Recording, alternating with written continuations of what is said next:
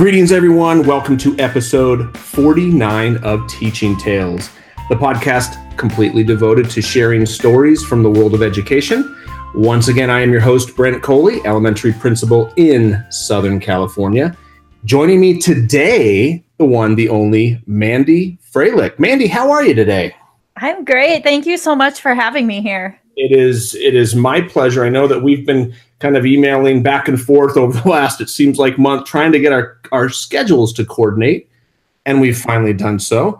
So I appreciate you taking the time. As we were saying before we started recording, I know that this is a busy time of year, so thank you.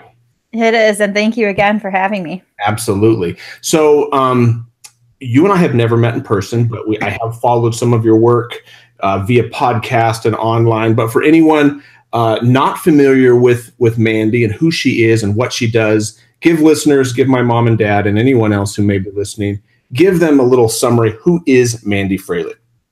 Absolutely. So I am from Wisconsin. I am a director of innovation and technology for my day job, which is essentially just the director of technology role in a school district. I also am a Google for Education certified trainer, so I do some of those things. Those things are really fun for me. I love doing little training sessions and things. I also, it's a passion of mine to present at conferences and keynote. I just think that's so much fun.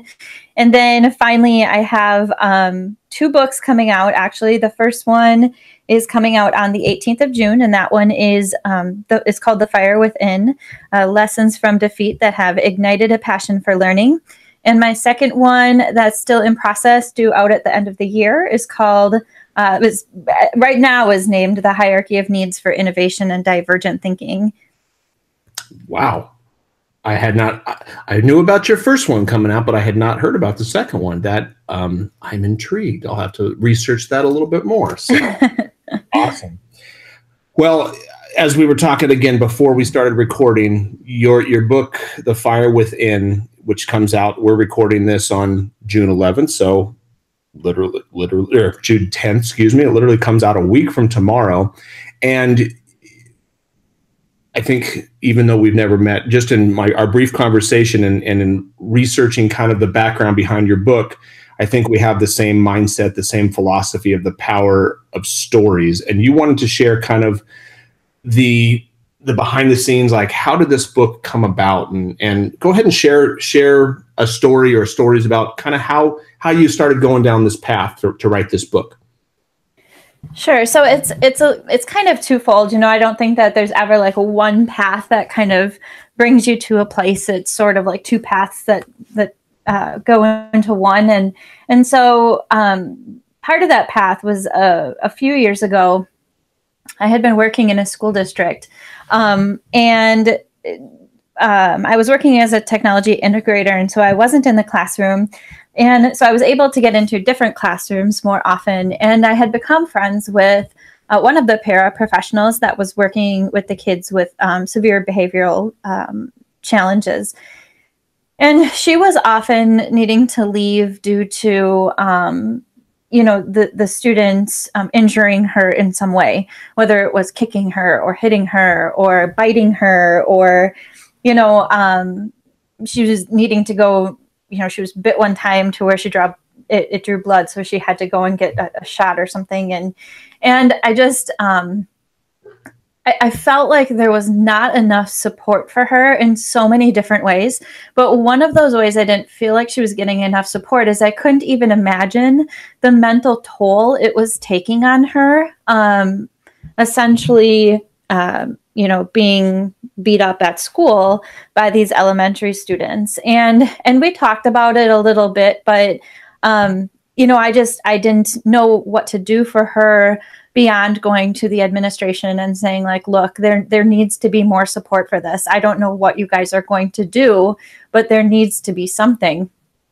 And so that was sort of one of the ways that it was just brought to my attention when I started to think about, again, kind of the mental toll on teachers and especially when students are physical. So that was one side. The other side was what was really the catalyst for this is that I grew up in an abusive home, and my I always felt like I had these kind of extra little quirky things that I could do with students that made me connect better with them, or I was very good at reading a room and being very aware of the people around me, and therefore being able to read my students very well. But I was never willing to admit why I had those little quirks or strengths or whatever you want to call them.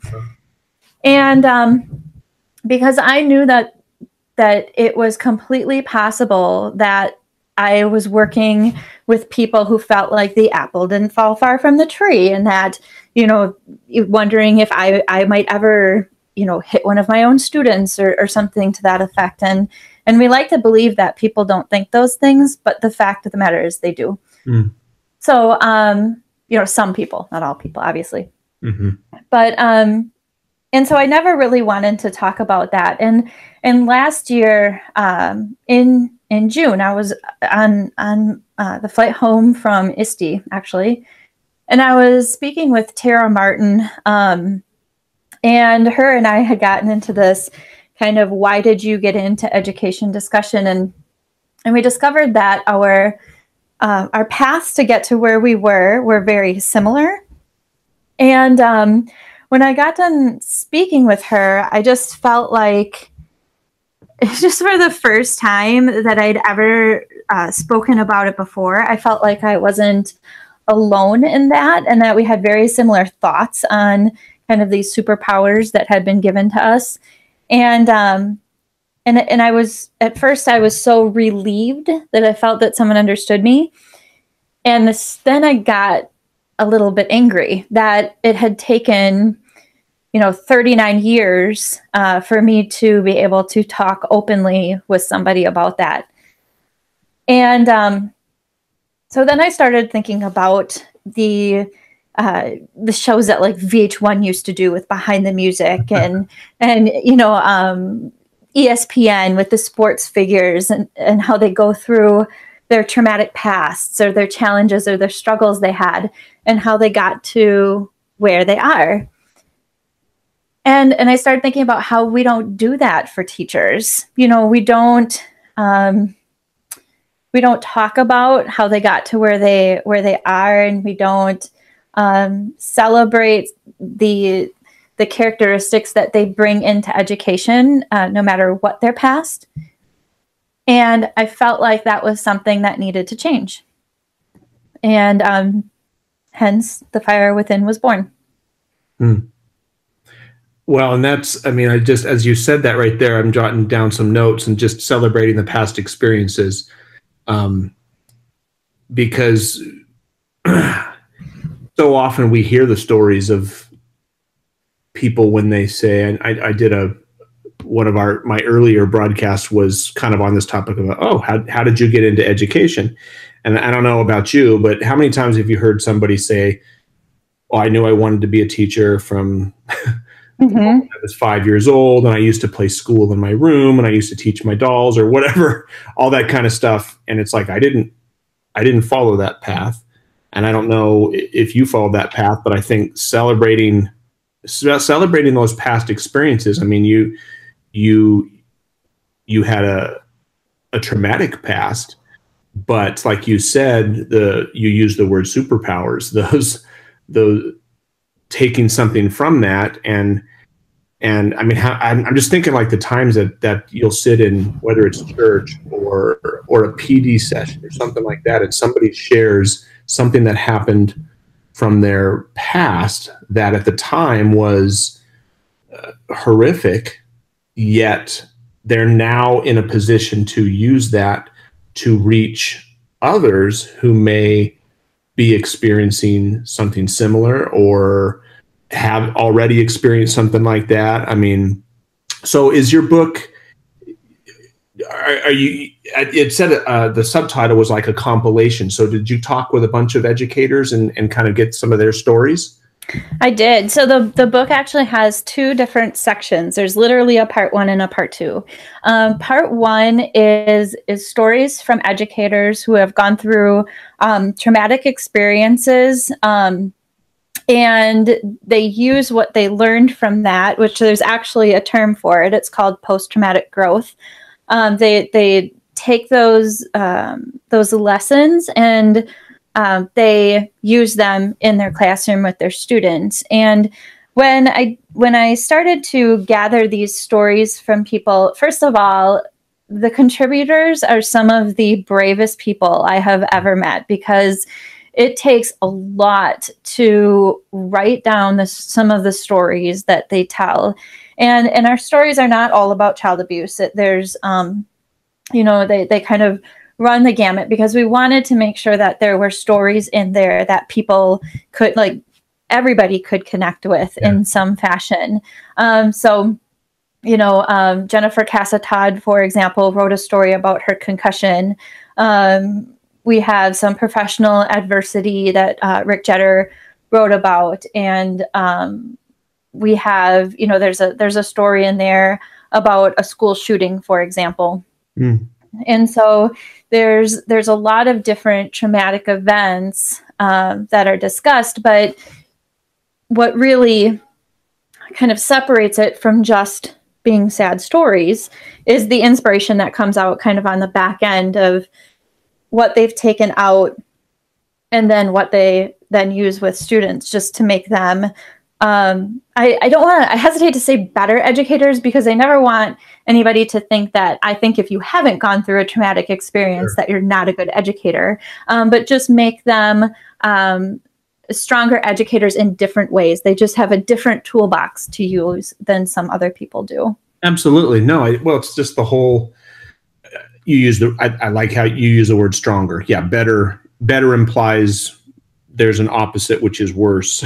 Right. We don't want somebody feeling that, but regardless of what we've gone through, and every one of us has gone through something that at the time we didn't enjoy, but on the back end was, I've shared the story of my introduction into admin. I'd spent 15 years in the classroom, and when I transitioned into administration, I did that at the middle school level after spending all 15 years of my classroom experience at the elementary level. And it was a culture shock, and it was a very eye-opening experience. And I've talked with many people. And the people, I loved the people that I worked with, and I loved the students that I worked with, but it was very challenging. To be transparent, and it was very, very difficult. The things that I dealt with, and in the time, there were days where it's kind of like, what am I doing? I don't think I can do this. In hindsight, however, now finishing up my 5th year as a principal back at the elementary school level, the 2 years that I spent in the middle school, despite the fact that some of the things that I had to encounter and deal with, I would not trade a single day of that. Easier to say that now in the moment, but the experience that I gleaned from that, the wisdom that I gained from having to do that, it's again, I'm going to go back to that superpower that you use. It's like some of those spidey senses, whatever. Because, if nothing else, nothing surprises me anymore. Sure. Back at the elementary level. So what I gained from that, even at the time, was it was fun, but not always. But I think every one of us can say that about our job, whatever we're doing. Some days are less fun than others, but I just love the fact that you are being transparent about that, and that, like you mentioned, some of the contributors were brave enough to share their stories. And I'm telling you, I am very interested in reading these stories, because it, we learn from our mistakes, and some of those harder things. I think if nothing else, somebody's going to read your book and think, oh, I'm not alone.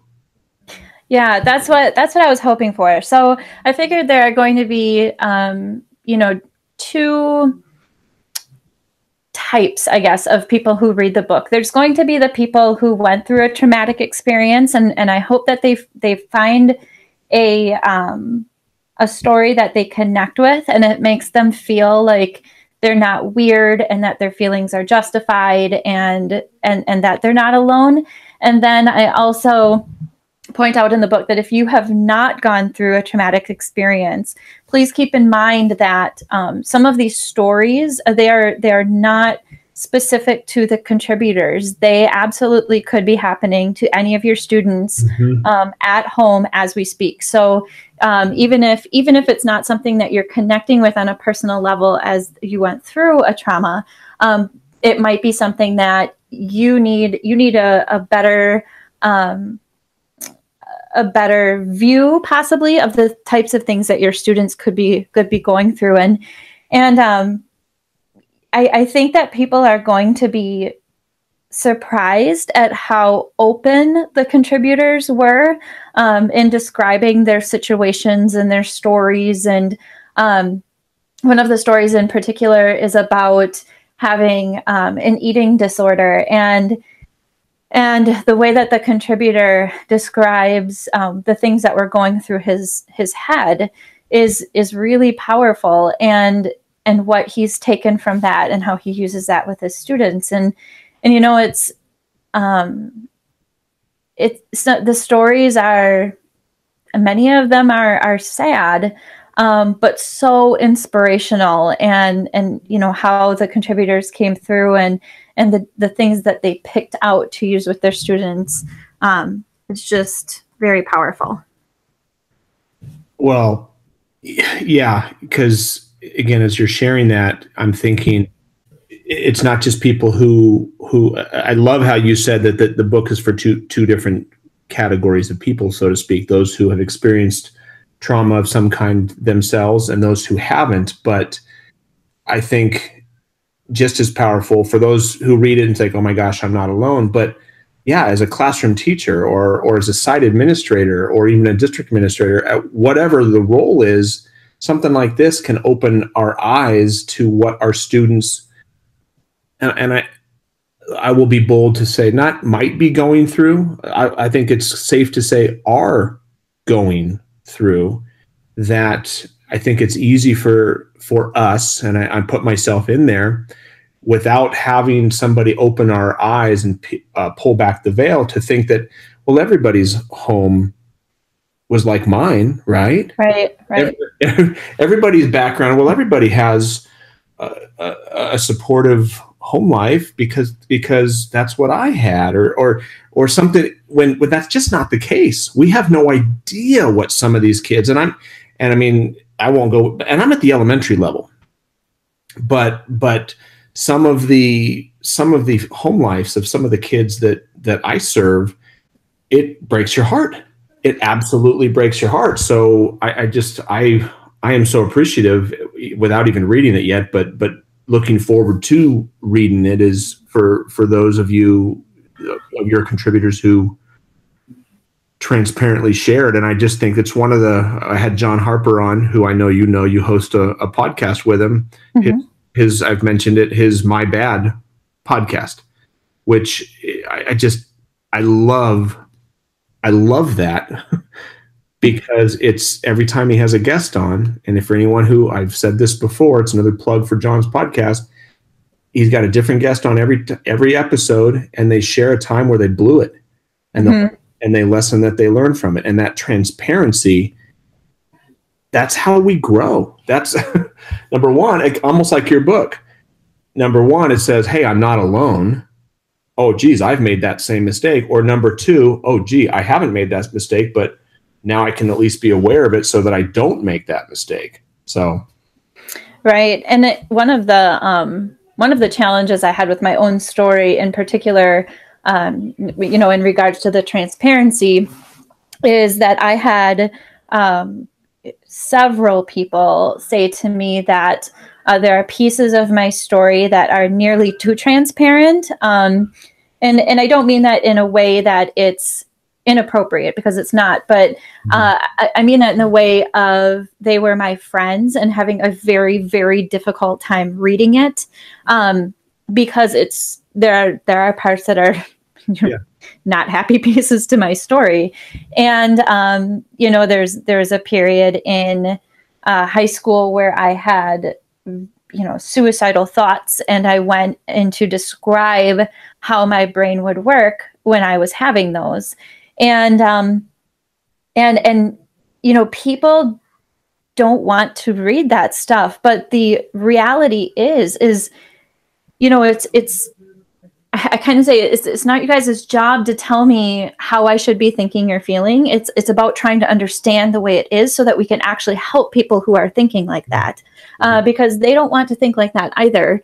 And it's really important to me when people read the stories that they understand that the contributors come from a place where they just want you to understand how they're thinking so that you can help somebody else, or you can feel like you're not alone because you're having those same thoughts.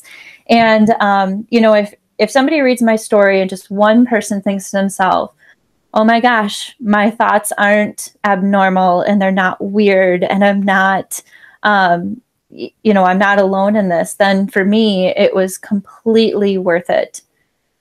Absolutely.